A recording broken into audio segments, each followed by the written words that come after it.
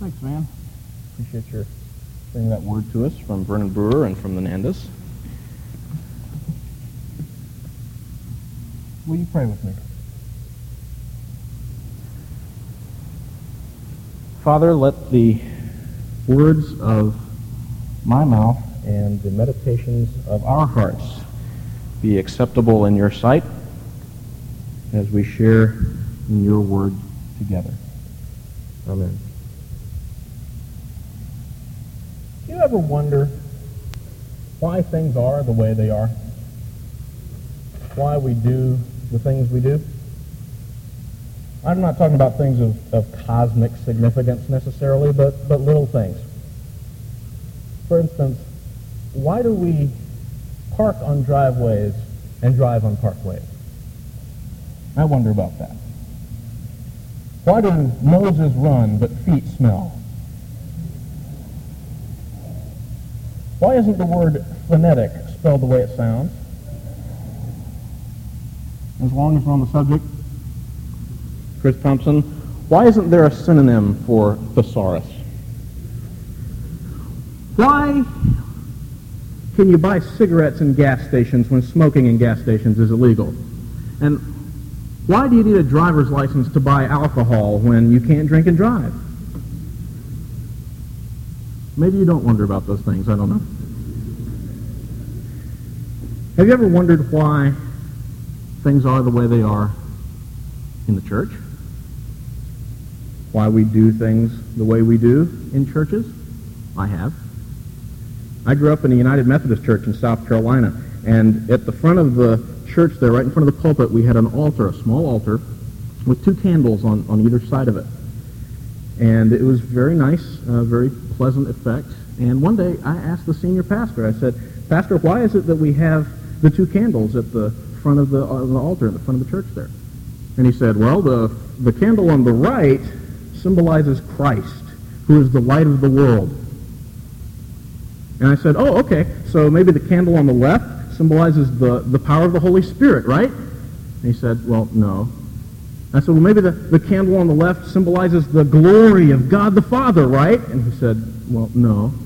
I said, well, if the candle on the right symbolizes Christ, then what's the candle on the left for? And he said, it's for balance, so that the altar looks nice. And I said, oh.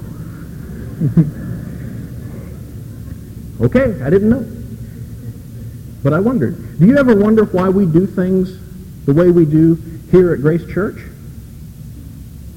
Well, that's been an education for me, let me tell you. You can tell I still haven't got it quite right. One of the things I've gotten to do here in the last year that I've been here is give announcements on Sunday mornings from time to time, and I enjoy that, and that's fun. One morning before I was getting ready to do my first set of announcements, I watched Galen Call the week before, and you know what he does. He sits down here when he's in town, and it's time for the announcements. He gets up, and he walks to the center here, and he gives the announcements, maybe offers up a prayer, and then he sits back down, and we have the offering, or whatever part of the service is up next. And so my first Sunday giving announcements, first hour, I got up, and I stood right here, and I gave the announcements and the welcome and prayed for the offering.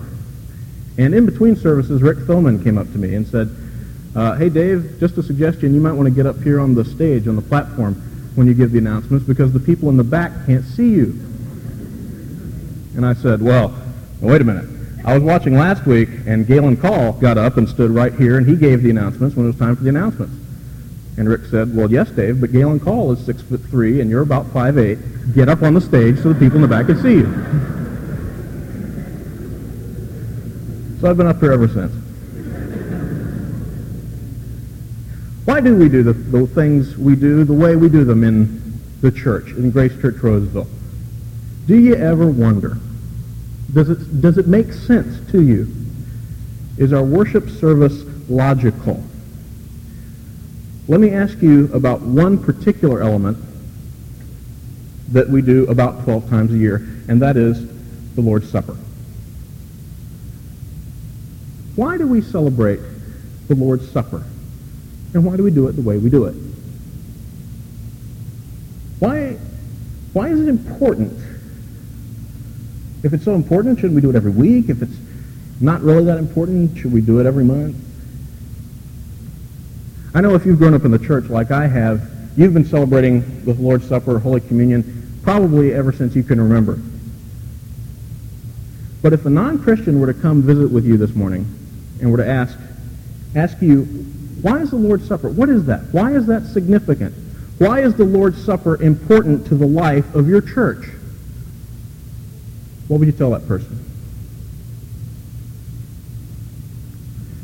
If you're a good Roman Catholic, you know why the Lord's Supper is significant. It's because the elements that you partake literally become the body and blood of Christ, and that by partaking of that, it's a means of God's grace working out your justification.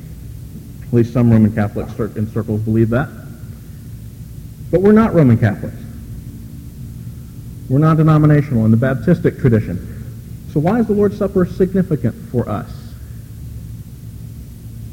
And more pointedly, is the Lord's Supper significant to you? Is it important in your life, in the life of your church? Apparently not in all churches. The church that I grew up in would celebrate the Lord's Supper probably 6 times a year, about twice a quarter. And morning after morning, when we'd be doing this, I would see, as a young boy, we'd come in, we'd have the altar set up in front, and I'd see couples come in the back of the church. And they'd come in, and they'd see the altar at the front of the church. They'd kind of give each other these knowing glances like, are you thinking what I'm thinking? And then sure enough, they'd turn around, and they'd walk back out and go to an early lunch, rather than stay for the service where we celebrated the Lord's Supper. And that made an impression on me, and I wondered, well, why do we do it if people don't enjoy it? Why is it important? Well, the Lord's Supper is the subject of our passage this morning, as you may have guessed by now. We're continuing in Paul's letter to the Corinthians, and we're in the second half of 1 Corinthians chapter 11. Starting at verse 17 of chapter 11. Would you turn there while I read? Paul writing to the Corinthians, in the following directives, I have no praise for you, for your meetings do more harm than good. In the first place, I hear that when you come together as a church, there are divisions among you, and to some extent, I believe it. No doubt there have to be differences among you to show which of you have God's approval. When you come together, it is not the Lord's Supper you eat, for as you eat, each of you goes ahead without waiting for anybody else. One remains hungry, another gets drunk. Don't you have homes to eat and drink in? Or do you despise the church of God and humiliate those who have nothing? What shall I say to you? Shall I praise you for this? Certainly not. For I received from the Lord what I also passed on to you. The Lord Jesus, on the night he was betrayed, took bread, and when he had given thanks, he broke it and said, This is my body, which is for you. Do this in remembrance of me. In the same way, after supper, he took the cup, saying, This cup is the new covenant in my blood. Do this whenever you drink it in remembrance of me. For whenever you eat this bread and drink this cup, you proclaim the Lord's death until he comes. Therefore, whoever eats the bread or drinks the cup of the Lord in an unworthy manner will be guilty of sinning against the body and blood of the Lord. A man ought to examine himself before he eats of the bread and drinks of the cup. For anyone who eats and drinks without recognizing the body of the Lord eats and drinks judgment on himself. That is why many among you are weak and sick, and a number of you have fallen asleep. But if we judged ourselves, we would not come under judgment. When we are judged by the Lord, we are being disciplined, so that we will not be condemned with the world. So then, my brothers, when you come together to eat, wait for each other. If anyone is hungry, he should eat at home, so that when you meet together, it may not result in judgment. And when I come, I'll give further directions. The Lord's Supper, instituted by Christ, a simple ritual designed to foster Christian unity, probably been the subject of more division in the church than anything else in history. Think about it. For just about as many churches as there are different ways to observe the Lord's Supper. There are different thoughts on the significance of the Lord's Supper. Roman Catholics, Lutherans, Presbyterians, Baptists will all tell you different things regarding the Lord's Supper's significance, and beyond the significance of it, how it ought to be observed. Who should administer it? Who's eligible to partake of it? Should you use one loaf or a bunch of loaves of bread? Should you use one cup or a bunch of little cups? If you want to get really controversial, should you use real wine, or is grape juice okay? A lot of division, a lot of strife in church history about the Lord's Supper. And so I ask you the question again, is it worth the trouble? Is it important enough that we be divided about it? Is it important enough that we really need to observe it? Well, Paul certainly seemed to think so. And the reason he thinks so is back in verses 23 through 26. It's simply this. The reason we celebrate the Lord's Supper, the reason the Lord's Supper is so important to us as a church, is that it focuses us on Christ. Read with me again at verse 23. For I received from the Lord what I also passed on to you. The Lord Jesus, on the night he was betrayed, took bread. When he had given thanks, he broke it, said, "This is my body." Verse 25, in the same way, after supper, he took the cup, saying, "This cup is the new covenant in my blood. Do this whenever you drink it in remembrance of me. Whenever you eat this bread and drink this cup, you proclaim the Lord's death until he comes." Whenever we celebrate the Lord's Supper together, as we did a couple of weeks ago and will again in a few weeks, we proclaim the Lord's death until he comes. The Lord's Supper focuses us on Christ. It symbolizes his atoning work for us on the cross in the past. And it looks ahead to his promised return in the future. The Lord's Supper focuses us on Jesus Christ. You know, I had a professor at Denver Seminary named Bruce Shelley, and he pointed out to me that it's amazing how many Christians think of Christianity as a religious ethic, you know, how you ought to behave, or a system of doctrines, or a high-powered emotional experience, or maybe a sacred institution. But total Christianity, in a word, is Christ. And if you or I tries to reduce it, or subconsciously reduces it to one of these things I just mentioned, we're missing the whole picture. Total Christianity is Christ. He is our truth. He is our law. He is our oneness. He is our life. The Lord's Supper serves to focus us on Christ. And that is the crux of the matter. Okay, so what were the Corinthians doing that was so wrong? What were the Corinthians doing that had Paul so upset? What's going on? What's the problem? Well, the problem is back in verses 17 to 22. The following directives, Paul says, I have no praise for you, for your meetings do more harm than good. Your church meetings are more a part of the problem than they are part of the solution. In the first place, I hear that when you come together as a church, there are divisions among you, and to some extent I believe it. No doubt there have to be differences among you to show which of you have God's approval. When you come together, it's not the Lord's Supper you eat. For as you eat, each of you goes ahead without waiting for anybody else. That phrase, goes ahead without waiting for anybody else, literally could be translated, each of you goes ahead with his own supper. What Paul is saying is when you get together, you're not celebrating the Lord's Supper, you're celebrating your own supper. And Paul was incensed about this. One remains hungry, another gets drunk.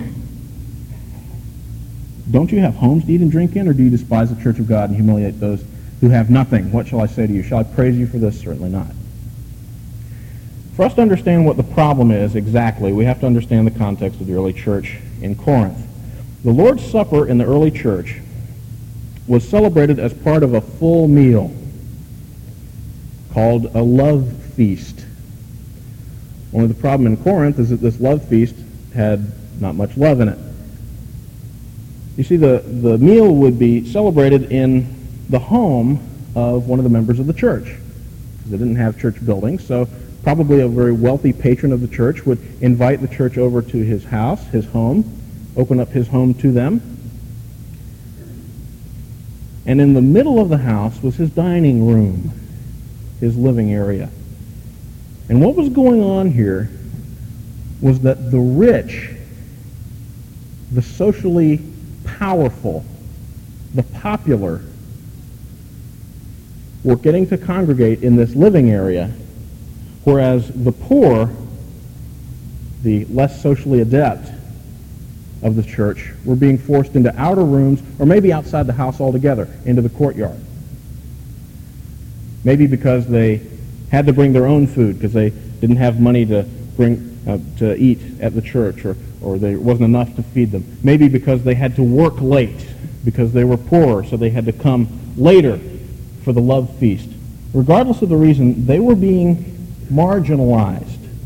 They were being excluded. And Paul wasn't happy about it. Paul says that these socioeconomic differences, these popular people versus the less popular people, the rich people versus the poor people, have no place at the Lord's table. He wasn't saying that it's bad for some people in the church to earn more money than other people in the church. He's just saying you have to leave that outside. Because when you come to the Lord's table, all must be equal and all must be allowed to participate. You can't go ahead with your own supper. You have to share together. Paul was incensed because he knew that the Lord's Supper, by focusing us on Christ, keeps the church humble and keeps the church unified. The Lord's Supper is crucial to the life of the church because by focusing us on Christ, it keeps us humble and it keeps us unified. And the Corinthian church was neither. Look at verse 27. The Lord's Supper keeps us humble. Verse 27, therefore whoever eats the bread or drinks the cup of the Lord in an unworthy manner will be guilty of sinning against the body and blood of the Lord. A man ought to examine himself before he eats the bread and drinks of the cup, for anyone who eats and drinks without recognizing the body of the Lord eats and drinks judgment on himself. And then he says in verses 30-31 that some of you have gotten sick and died because you're eating in an unworthy manner. God's discipline, God's judgment. The Lord's Supper keeps us humble, and the Lord's Supper keeps us unified. One of my favorite war movies is the movie Glory. And if you've seen the movie Glory, it's about a northern regiment, company, of Negro soldiers during the Civil War. And these Negro soldiers, some of whom are freed slaves or citizens of the Union, have been called into service. They've volunteered to go fight the Confederate forces in the South. And as you can imagine, they encountered a lot of opposition and a lot of persecution. Not only from the Confederates, the soldiers they were fighting against, but also from within their own ranks. In fact, at one point in the movie Glory,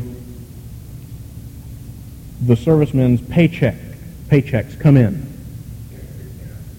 And it's been decreed by the powers that be that the black soldiers get less money than the white soldiers and officers, for no other reason than because they're black. And the black soldiers get really incensed about this. And Denzel Washington's character starts inciting revolt and anger among the ranks, saying, we don't want this. If we don't get equal pay for equal fighting and equal work, we're not going to take it. Tear it up. tear it up. And he starts rallying his black brothers, tear them up, tear up the paychecks, don't take the money. And then the colonel, who's in charge of this company, pulls out his pistol and fires into the air. And the crowd becomes silent. And they look at him to see what he's going to do. And he says, if you men will receive no pay, then none of us will. And he takes his paycheck and he rips it in half. And a big cheer goes up from the company. Similarly, the Lord's Supper, there's no room for hierarchy. There's no room for social elite and social outcast. The Lord's Supper keeps us humble, keeps us unified. The ground at the foot of the cross is level.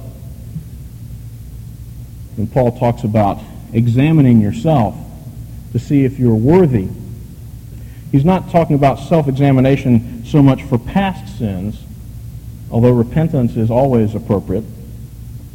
Rather, he's saying that Christians should present attitudes toward fellow believers that are in keeping with the Lord's table. He's not talking about things you've done in the past. If you're repentant, the Lord's table is always open to you, no matter how far away you feel from God at the time, or have felt from God at any time. But what Paul wants you to check, wants me to check, wants the church to be aware of, is what is our attitude toward the other people that we're partaking of the Lord's table with.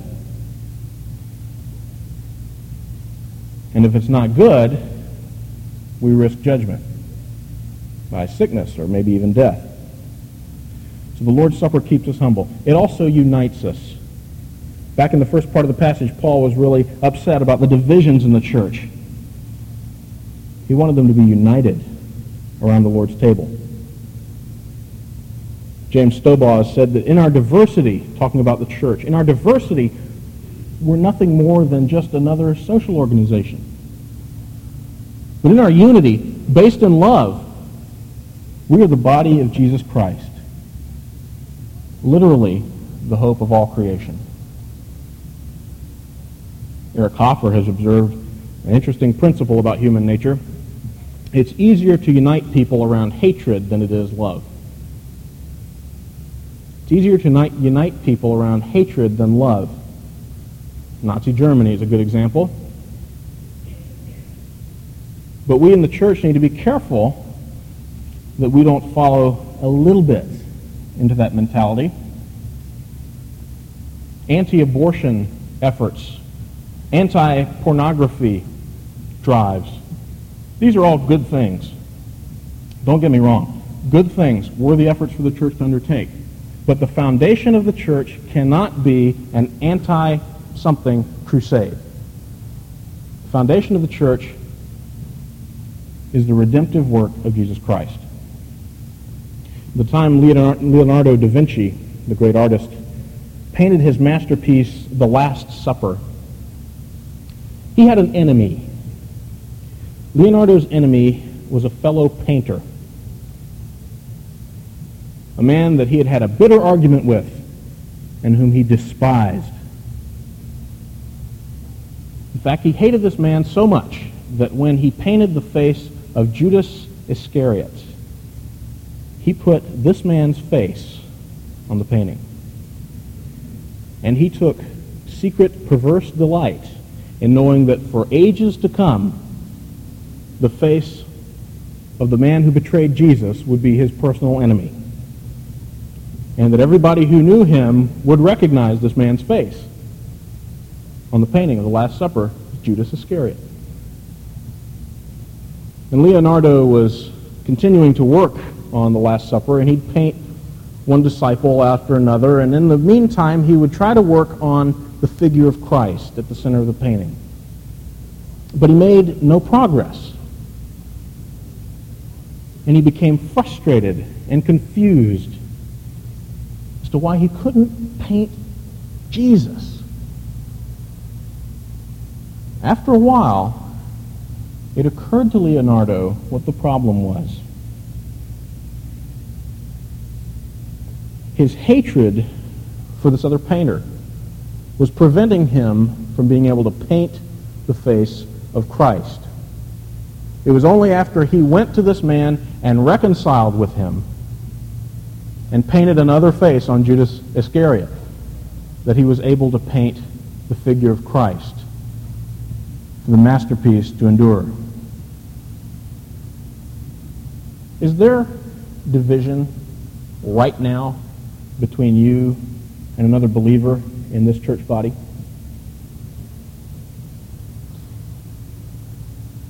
I'm not talking about one of you as a Vikings fan and one of you as a Packers fan. I mean some kind of unreconciliation. Maybe someone you feel has sinned against you, or someone that you've sinned against, maybe without him or her even knowing about it. If there is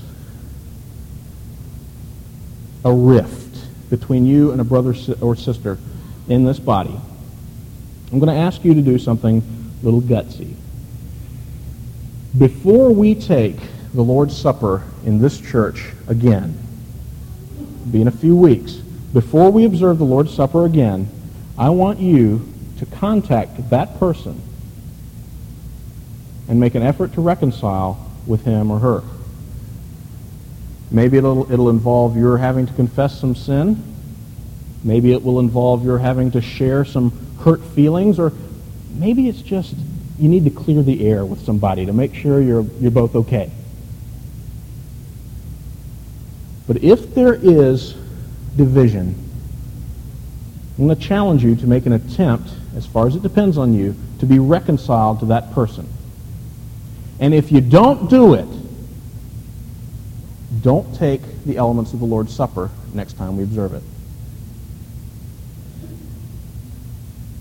Because if you're unreconciled and unrepentant about being unreconciled, you risk partaking of the Lord's Supper in an unworthy manner. That's what Paul means. And given what happened to some of these Corinthians who did that, I don't want to do it. The Lord's Supper is crucial to the life of the church because by focusing us on Christ, it keeps us humble and it keeps us unified. When Charles V stepped down as Holy Roman Emperor over 400 years ago, he spent much of his time at his palace in Spain. And Charles V had 6 clocks in his palace. And try as he might, he could never get his 6 clocks to chime all at the same moment, all in the same hour. And he wrote in his memoirs, how is it possible for 6 different clocks to chime all at the same time? How is it even more impossible for the 6 nations of the Holy Roman Empire to live in harmony? It can't be done. It's impossible, even if they call themselves Christians. Well, today, you and I know that it is in fact possible to have clocks in perfect harmony when they're powered by the same source and calibrated to the same standard, Greenwich Mean Time. Likewise, it's possible to have unity in the church, but only when we're all calibrated to one standard, and that is Christ. Verse 33, so then, my brothers, when you come together to eat, wait for each other. In other words, be unified, be united. Verse 34, if anyone is hungry, he should eat at home, so that when you meet together, it may not result in judgment. Be humble. Eat your nice meal at home before you come. The Lord's Supper is crucial to the life of this church because by focusing us on Christ, it keeps us humble and unified in loving community. Let's pray. Lord Jesus, we thank you for the atoning sacrifice that you've made for us on the cross. Lord, a supreme example of the greatest love any of us can comprehend. And Lord, we know it pains you when there are divisions in the church universal and in local churches, local church bodies. Lord, we have much to celebrate as we look back to your work on the cross and look ahead to your second coming. Help us to continually focus on you as we exist in a body and live together seeking harmony. It's in your name that we pray these things. Amen.